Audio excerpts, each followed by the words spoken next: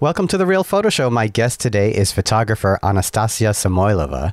Anna will be speaking at the CatchLight Visual Storytelling Summit for 2023 on April 29th. And the theme of this year's summit is The Change We Want to See, which will emphasize the unique power of photography, visual journalism, and creative practices to drive social impact. Anna will be talking about her book, FloodZone, published by Steidl, along with photographer Rafael Vilela, who will be on the show following Anna. Their panel is titled Picturing New Frontiers, Environmental Storytelling.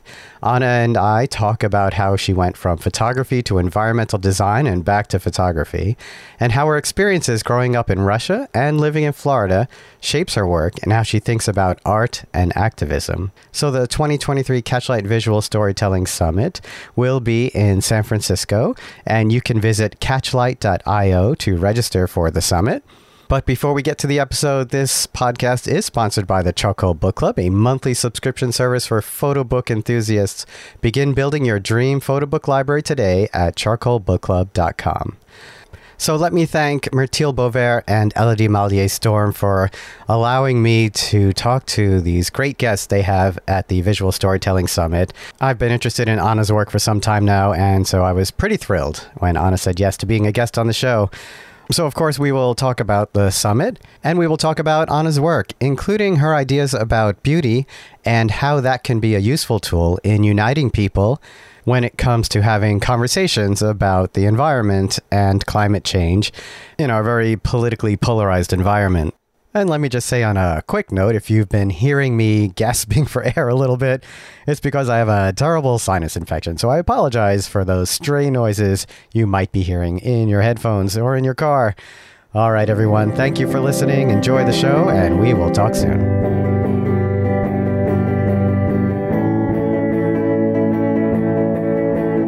Hi, Anna. Thank you so much for doing this.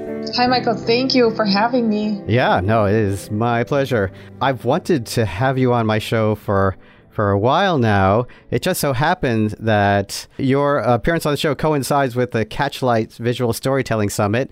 The CatchLight Summit is an annual event, and Elodie Mallier-Storm was a guest on the show a while back, and we did talk about what this summit is all about and what CatchLight is all about. What is your connection to CatchLight? You're going to be speaking at the summit. That's April 29th in San Francisco. Yes, that's correct. I was invited to speak there by Elizabeth, and I'm speaking with Rafael Vilela, so it's a duo presentation. That's right. Yeah, I'm very excited to share the podium with Rafael. I think this would be two very different and complementary perspectives on some similar issues. Yeah, the summit is called The Change We Want to See.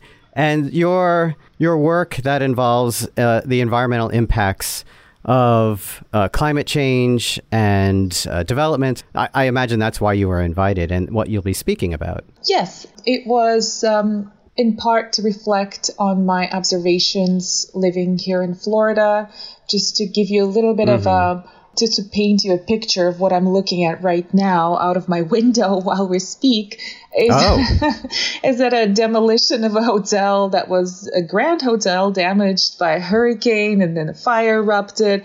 Anyhow, it's being demolished as we speak, and it's been months of that, and I can now see very clearly the salt water that's coming out straight from where the foundation used to be. So we are here in Miami Beach, 3 to 4 feet above water, and it's right there, just underneath those excavators. And that's incredible. You also, I think, live on the same block as the Surfside condo collapse. Is that right? Yeah, it's a couple blocks north of me on the same street on Collins Avenue. So this is my usual, tracks. Right. And so calling yourself a witness to these things is no joke. You really are seeing this as it happens. And the erosion, the incursion of the saltwater in Miami. And Miami has become a real focal point of climate change and the effects of rising sea levels. And I want to talk about your book, FloodZone, but I don't want to jump too far ahead. Also, I did forget to mention, Rafael Vilela will be on the show as well. He'll be following your episode. Oh, excellent. So they'll be coming out closely together. Yeah. So if you don't mind, I know you've answered these questions a million times, so I will try not to ask you things I already know. But you were born in Russia in 1984, and that was very close to the dissolution of the Soviet Union. And I know you've spoken about your grandfather working on a communal farm when there still was a Soviet Union and socialism, and that, there was this idea that there would be this utopian society. And I'm wondering if that dissolution of both the idea and the Soviet Union was an influence on the way you photograph, on the way you see the world. Yeah, thank you for that question. Of course, for obvious reasons, it's difficult for me to talk about Russia right now, having not seen my parents for 2 years. I'm sorry, I didn't know. Inability to travel, and of course, myself and my family, that includes my husband and my son, we can't quite travel over there. It's simply dangerous because we might not be allowed back in, right. And there's a mandatory draft going on right now, so we can't even send our son. But back to your question, Russia is not new to propaganda, and what's going on right now is, of course, a result of some unresolved issues that have always been there. Mm-hmm. And propaganda feels to be at the epicenter of it all. So even in the 90s, we were, we is a broad statement, but for the most part, that my generation, what I think it's called geriatric millennial, I think that is the term. But we were. Oh wait, so I think that makes me a geriatric Gen X. Dear. So we were always highly skeptical of images, and we were questioning the image. It never felt quite democratic. It felt state controlled. Or there was always an agenda behind images, including the socialist realism propaganda I grew up with. That was extremely colorful, and actually I employ that language quite a bit, even in my MFA thesis project, and from then on, color palette is important. Of course, the goal was to immediately communicate some key concepts to the audience that might not be literate in the regions in Russia. So the language had to be very obvious and accessible by a very wide audience. So these are some of the strategies that might have carried over in my practice. Growing up there, there's family history that's quite opaque and I know traumatic, including my grandfather, who it turned out was actually a war hero and was in the Battle of Berlin. And yet that didn't prevent them from, he was a journalist, but of course there's mandatory draft, so he had to go to Berlin. From imprisoning him later on. So he had to be bailed out of prison for simply refusing to propagate. Wow. And it was some agricultural propaganda of the moment, propaganda du jour, if you want. It was always one type or another. So with that said, I would always question the image, especially photorealistic or photographic image. So my work is always highly analytical of the existing images. It's never straight up documentary, even though the approach is very much lyrical documentaries is what I do now. But I come from also years of collage practice, and that's ongoing for me. I see most spaces as sort of flattened through a flattened perspective. So a lot of my images appear to look like collages, even if they're completely unaltered documentary photographs. And collage art has a pretty rich history throughout the Soviet Union as well. And, a lot of the propaganda was transmitted through collage. Isn't that right? Absolutely. But actually, it went both ways. Something that is not very much discussed right now, but again, for understandable reasons, there are very acute problems happening, is the Bauhaus movement and just how many artists ended up in exile from that school alone, in the 30s and 40s when it was shut down by the Nazi and how that tradition continued, from Chicago to the Netherlands and so forth, right? But collage was actually highly coveted and frequently employed. One of my heroes, artistic heroes, Hannah Höch, and I love her piece called Cut with a Kitchen Knife, which is political collage, and so collage in time of chaos is nothing new, and that's kind of how I feel right now. Right, and I just saw you posted a collage piece on thank Instagram. You. Yeah, I did. Not too long ago. That's actually in preparation for that talk, so it's interesting that you bring it up. Oh, okay. I'm an open book, really. This was my thinking this morning, and I thought, I had this piece from San Francisco from 2020 it's quite nice. It's beautiful and really well done. Thank you. And then so it's beauty with a twist, if I may. And you do talk about beauty, and I've been thinking a lot about the word beauty in art too, and not the idea of like dismissing it, but the idea of its value in terms of whether it's assigning a morality or whether it's a powerful tool. And I think you use it as a powerful tool. And, when we talk about the book, I wanted to ask you about that as well. Yeah, interesting you bring it up. It is an important concept for me. And it felt almost rebellious to be using it so explicitly.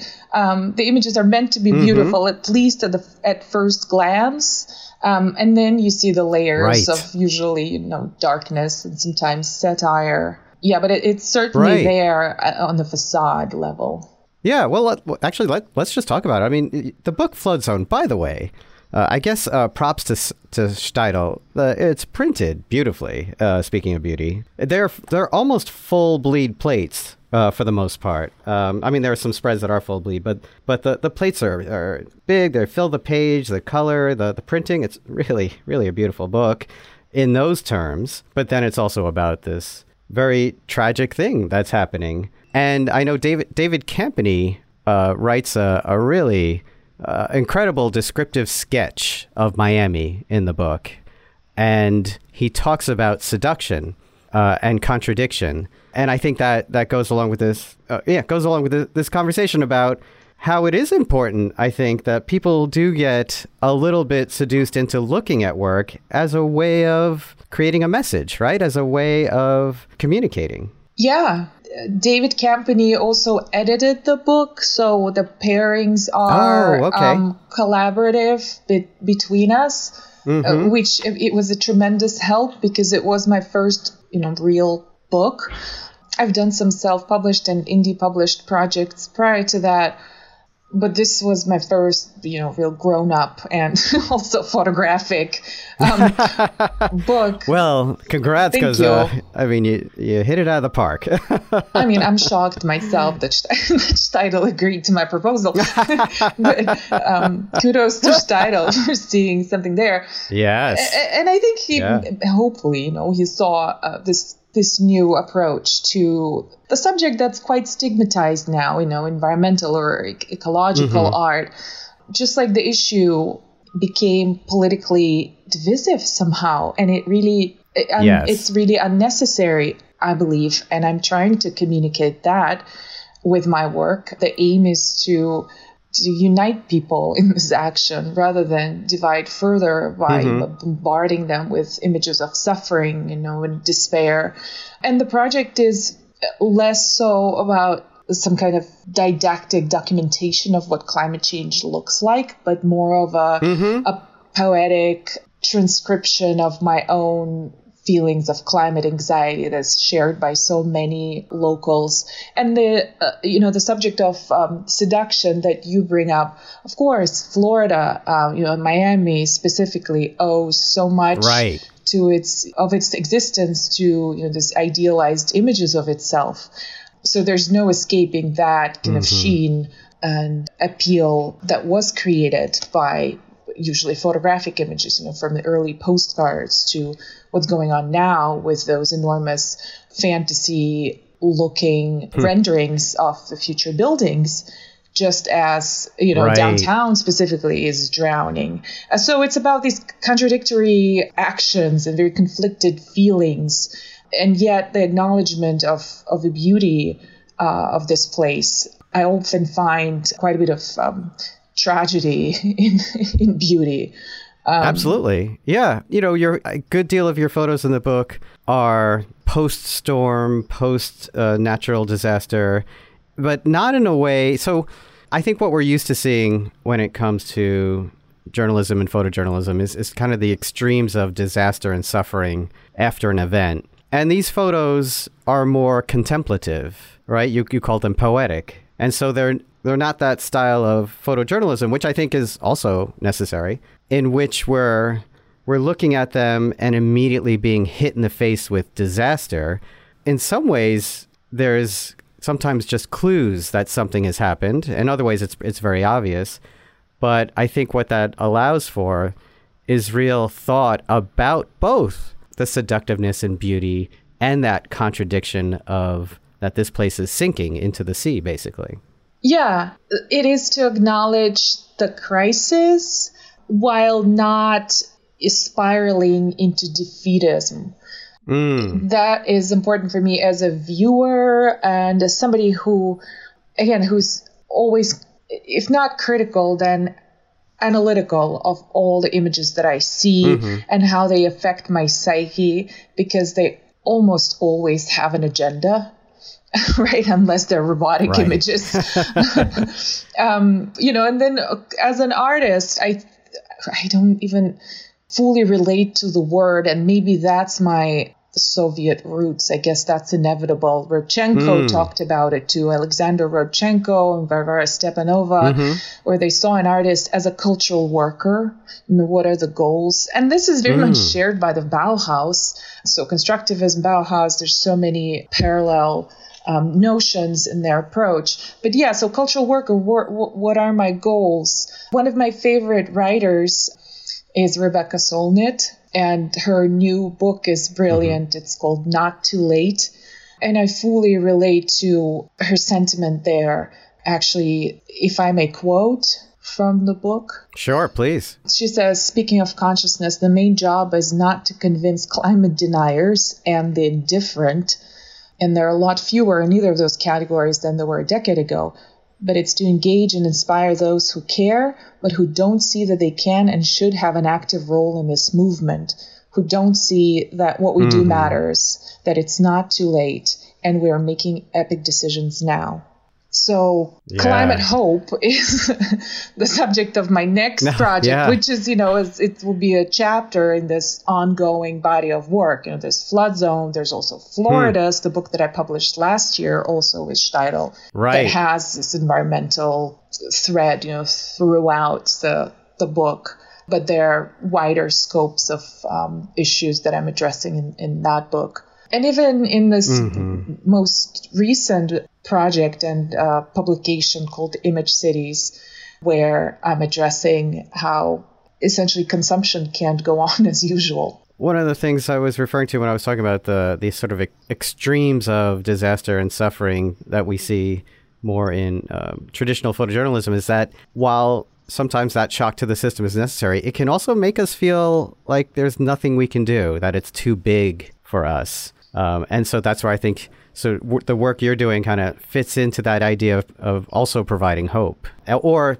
presenting things in a way where we can sort of enter the work and feel like, oh, maybe there is something we can do as well and contribute. Yes, I wanted to show very much an everyday person's perception, perspective of how it feels to live in this changing climate, and also make it very relatable to where people can potentially place themselves in these environments that I'm documenting and imagine it very clearly what it would feel like when it gets to them, because we know that it's distributed disproportionately right now, those effects, but it will affect everybody. Well, and I think you show some of that in the book, that while the resources of a neighborhood can affect the recovery of our neighborhood, in general, nature doesn't discriminate. Regardless of socioeconomic status, climate change is going to impact everybody. Yes, absolutely. It's just, of course, it's a matter of, those resources being put to restoration of somebody's only home, for multiple generations in one family versus, another thing that I saw, which was to become my FloodZone project. Again, part of this long body of work is those destroyed homes in Malibu. And it was horrifying to see that even with this kind of funding, now I think they're trying to implement privatized fire crews. Oh, yes, I've heard that's right. That's right. And of course, neighborhoods with wealth and resources can have their own private fire crews, right? Yeah. So this is where, we're talking again about this disproportionate consequences. You mentioned that you see this work as documentary, but you may not think yourself fully as a documentary photographer or an artist or something in between. Do you see yourself as an activist? That's a good question. Yes, in a sense where our attention is currency now. And so my activism is in directing that attention towards the issues that matter, I believe. So in that sense, I would accomplish more through this means than I would standing in one specific spot with a poster. And I fully endorse protests, and there's need for those. In my case, I try to do both, but I know that my audience can be, this international audience, and it's just proven true with my books and my exhibitions. So that's where my activism is, apart from some tangible contributions to the cause through my prints. Right. We moved right into the book, and we were talking about your grandfather as well. And you also studied environmental design while you were still in Russia, and that led to you then getting an MFA at Bradley University in Illinois. When you were studying environmental design, and I think I read this, photography wasn't going to be your practice, right? No, absolutely. I was aiming for sustainable architecture, and my thesis project was quite progressive. 2007, it was a reconstruction, essentially a repurposing of a defunct streetcar depot into a youth cultural center with available materials sourced from the site. And then it got converted into a luxury outdoor food mall instead. So this is where I learned it the hard way that I possibly have no future as a sustainable architect. But I had to get a camera and photograph the models of my proposals. So everything was handmade, three-dimensional.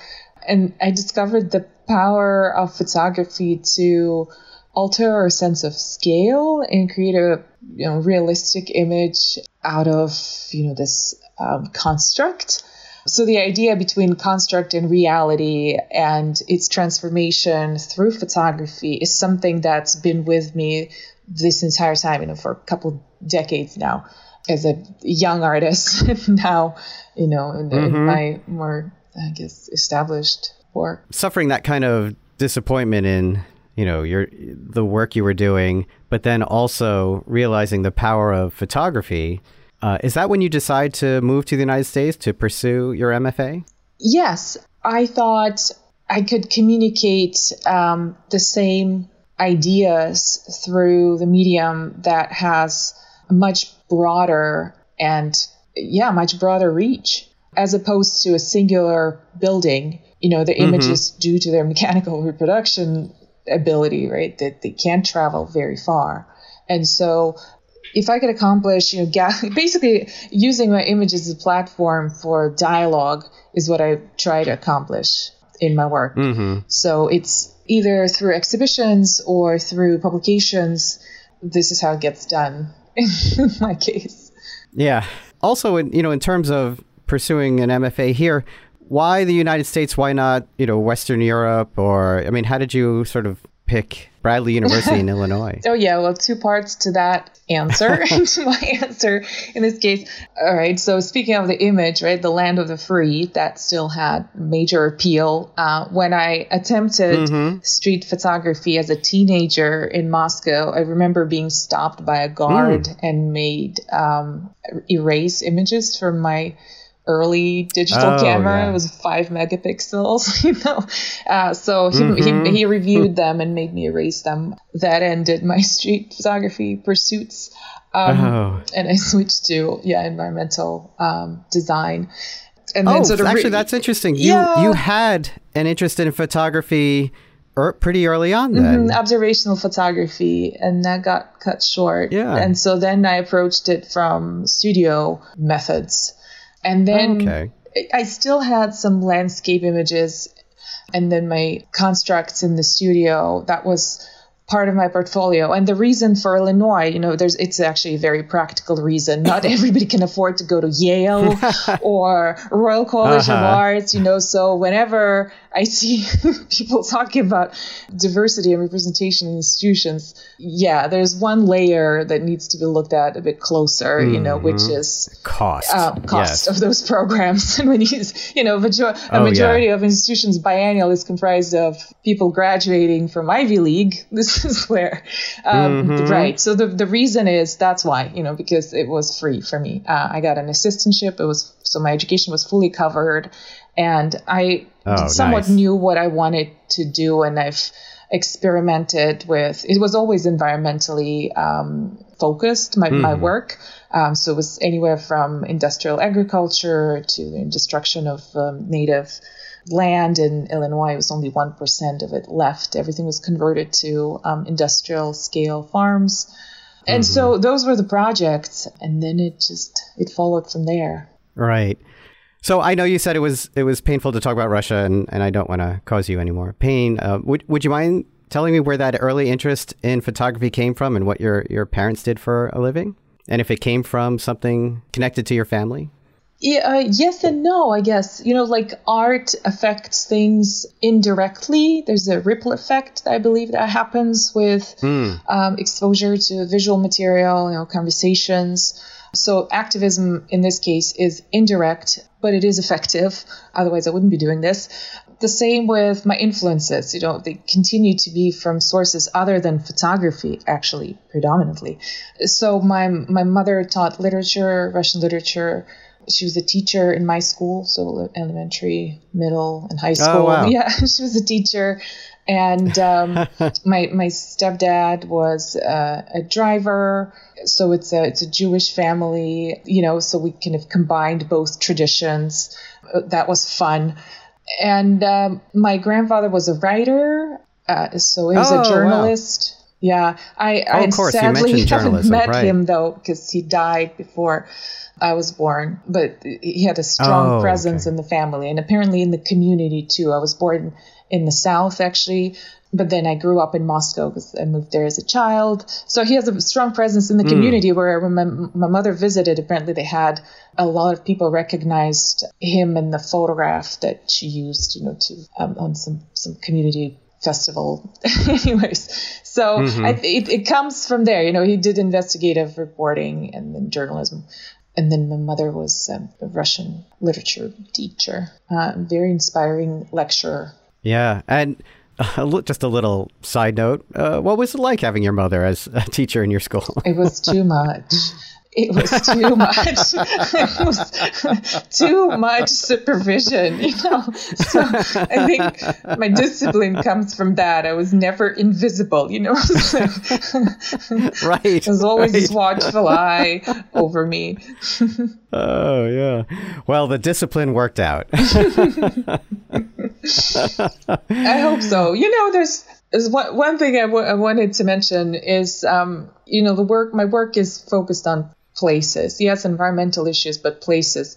And I wonder if that has to do with my own somewhat displacement. But I already felt, to an extent, displaced when I was growing up in Russia, and then art was an escape for me. And artistic community early on provided the like-minded people. So I feel like I dodged a lot of issues around me, staying in that bubble of other artists and humanities of people. community, Yeah. right? So that community has always been with me. Yeah. It's sort of an escape, and I never felt quite, a sense of belonging in Russia and in Moscow. And nor do I really feel it in Florida. And people often ask why I'm still, why I'm in Florida. Why was I in Illinois? Those were unusual choices. They had practical reasons behind them. But because of this community of like-minded artists, and what better than art can really unite us like this. Right. And it was a residency that brought you to Miami back in 2016. And was there something then about Miami that you thought that would be a kind of creative or productive place to work? Or was it, the residency happened to be in Miami? Do you know what I mean? Was there a draw to that you knew you wanted to be there, or was it the residency that sort of drew you there? Yes, there were a number of factors. It was a lifelong dream to live by the water. There were very early memories. I was 14, and I remember what now is called manifesting, but I remember clearly manifesting on a very occasional. It was a trip to the sea, that wasn't a given, that I sort of made that wish. But the more, again, pragmatic. Was that the Black Sea? It was the Black Sea, actually. Yeah. That was in Sochi. So I manifested that ocean. In Miami, I kept applying to that artist residency. It wasn't immediate that I got it. So it provided a free studio in Miami Beach for 2 years. And many other opportunities, including studio visits from some fantastic people in the arts, the community, and public art commission opportunities, and so forth.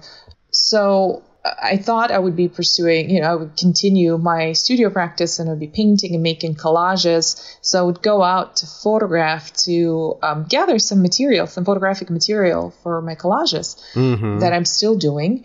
But I realized that Miami was like a life-scale collage, so I didn't have to make further assemblages in the studio. I could just use a telephoto lens and flatten the space through that and have my collage ready.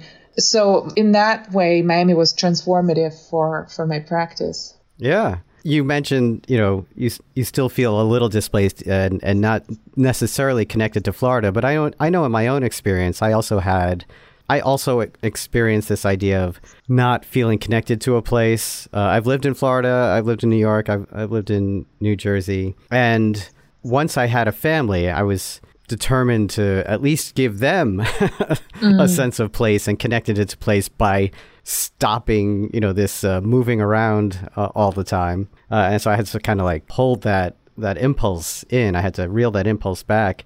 You have a family now. Do you experience that as well? Do you think, okay, I have to make sure they feel connected to a place? That's a good question. Actually, nobody ever asks me that. And interesting that, you bring that up. It's on the one hand, it's obvious, but at the same time, I'm the nomadic one in this. Me too. It's a bit of a so am I. struggle.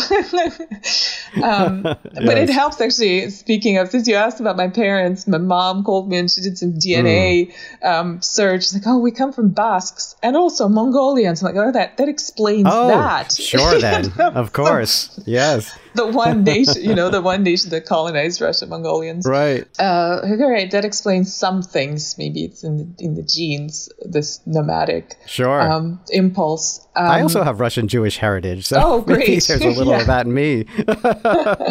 So that's an explosive combo when it comes to geographic, stability. Yes. We'll see how it goes. My son, the conversation on climate change, since the term itself has been released from its ban on the government level in Florida. Now we have new ones. Now you can't say gay, so that's new. But at least you can say climate. I know, it's bizarre. Right.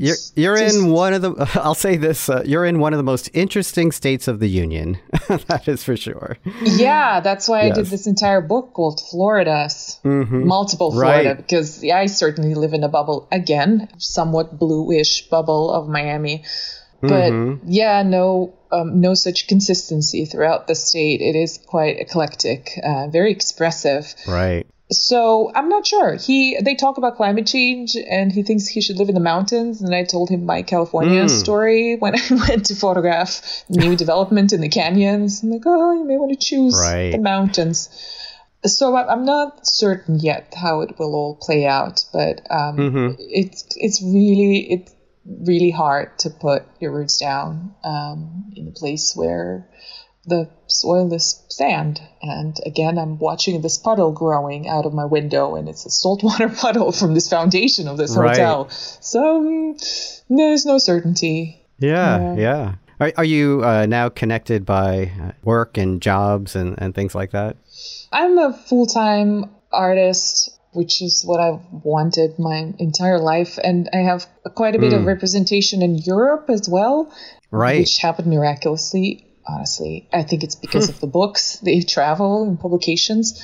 Wait. saying that you have fantastic representation throughout Europe because of your work is not a surprise or a reason to be suspicious. Oh, I guess I think it's a reason for congratulations. Yeah, thank you. I don't take it for granted at all, and it still surprises me that there's this much interest, because both of my books, the recent books, the FloodZone is predominantly Florida, even though it's 4 states, and then Florida's is all Florida, and that's currently showing in Berlin, this big exhibition, that there's such an interest in that work. Right. Less so than, there are more exhibitions that are in Europe with it in the States, I think. Well, I don't think that's unusual.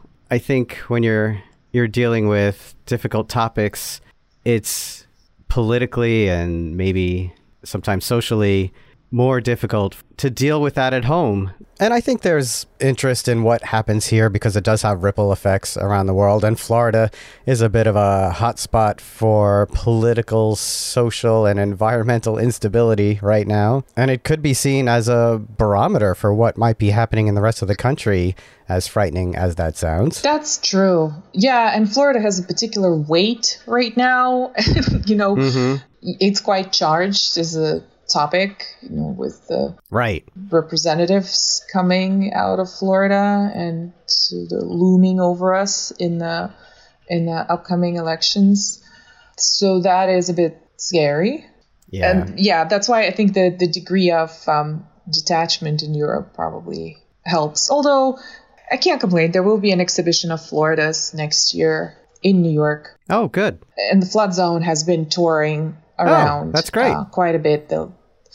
They will come to Baltimore next year. So it's been shown. Oh, will you be visiting New York when the exhibition comes to New York? Absolutely. Yeah, absolutely. Oh, great. Well, I will keep an eye on it and I'll come say hello. That would be great. Yeah. Did you say it already went to Baltimore or it's coming to Baltimore? FloodZone? No, FloodZone will come to Baltimore and will probably continue as I'm adding to it all the time. So I'm actually shooting new material whenever I can. And Florida's will go to New York. So I have these 3 bodies of work now that are moving around independent of me, which is amazing. Well, great. Thank you. All right, well, good. And I'm looking, try to be conscientious with my travel. So the Image Cities project was actually mainly accessible. Most of those locations were accessible by train, and that's what I used. Yeah. Right. Well, good luck with the Storytelling Summit. And again, that's April 29th in San Francisco. And thank you again for taking time to do this. I know you must be quite busy right now with everything going on and getting ready for the summit. And it was a real pleasure to talk to you. Thank you. Thank you so much. Some great questions, and I had a really good time. Thank you. Oh, well, thank you. All right. Bye, everybody. Bye. Real Photo Show is produced by me, Michael Chauvin-Dalton. Music by Matteo Chauvin-Dalton. You can find bonus content from the show on our YouTube channel. Just search for Real Photo Show. The podcast can be found on all your favorite podcast players. And please rate the show with all the stars available on your preferred player.